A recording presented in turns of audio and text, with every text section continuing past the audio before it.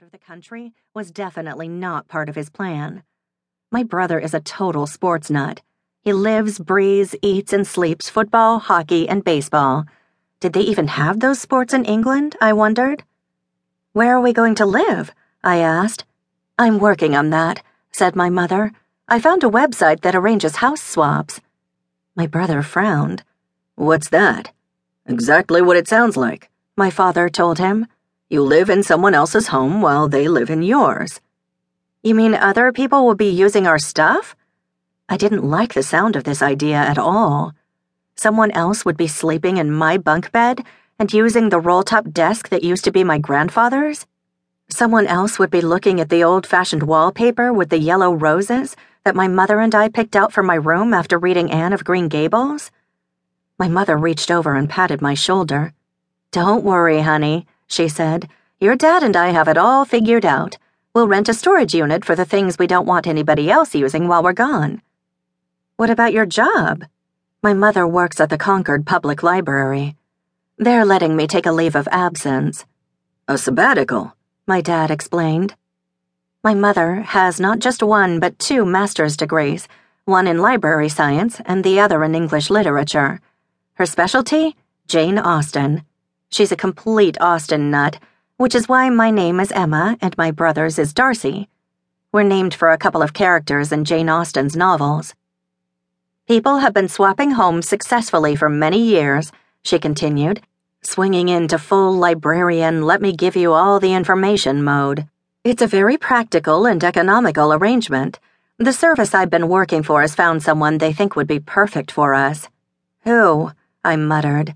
A professor who's coming here on a teaching exchange at Harvard. He and his family had a house lined up in Cambridge, but it fell through at the last minute. He's a history professor, so Concord would be the perfect spot for him, added my father. He wants to learn about the American Revolution from our perspective. He was right about that. Concord, Massachusetts is practically the birthplace of the American Revolution. One of the first major battles of the war was fought here, and just about every inch of our town oozes history.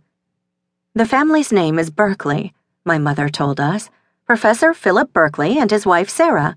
They have 2 boys, Simon and Tristan. They had names. They were real people. This was really happening. It was more than just the thought of strangers living in our house and messing with our stuff that had my head spinning, though. It was the thought of missing out on my freshman year at Alcott High and leaving Stuart Chadwick, my sort of boyfriend, behind. If I went to England, the 2 of us wouldn't be able to work together on the school newspaper the way we'd planned. Plus, there were all my other friends, too, not to mention Pip, the golden retriever puppy I co-owned with my skating teacher. And what about... book club, I blurted. What about our mother-daughter book club? My mother bit her lip. That's one piece of the puzzle I haven't figured out yet. I'm sorry, sweetheart. Maybe you can write to them the way you do with your Wyoming pen pal. So this is a done deal, said my brother. We don't have a say in it at all? My parents were looking worried by now. I guess they'd been expecting us to be all thrilled about their announcement. Come on, kids. Where is your sense of adventure? My father coaxed. This is a once-in-a-lifetime opportunity.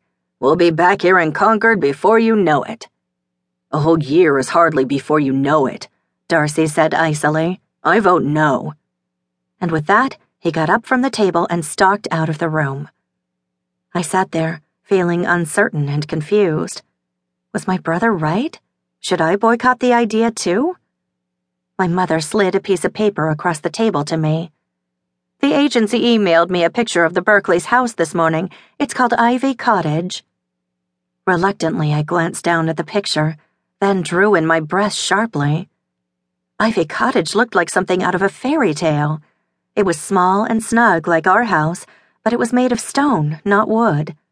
The front door was nearly obscured by the thick ivy that clambered up the cottage's exterior, and the windows had little diamond crisscross patterns across them. There was something else, too. It has a thatched roof? My father grinned. How cool is that? Pretty cool, I thought. Trying not to show my excitement, I asked casually, How old is it? They're not exactly sure, my mother replied. They think it was built sometime during the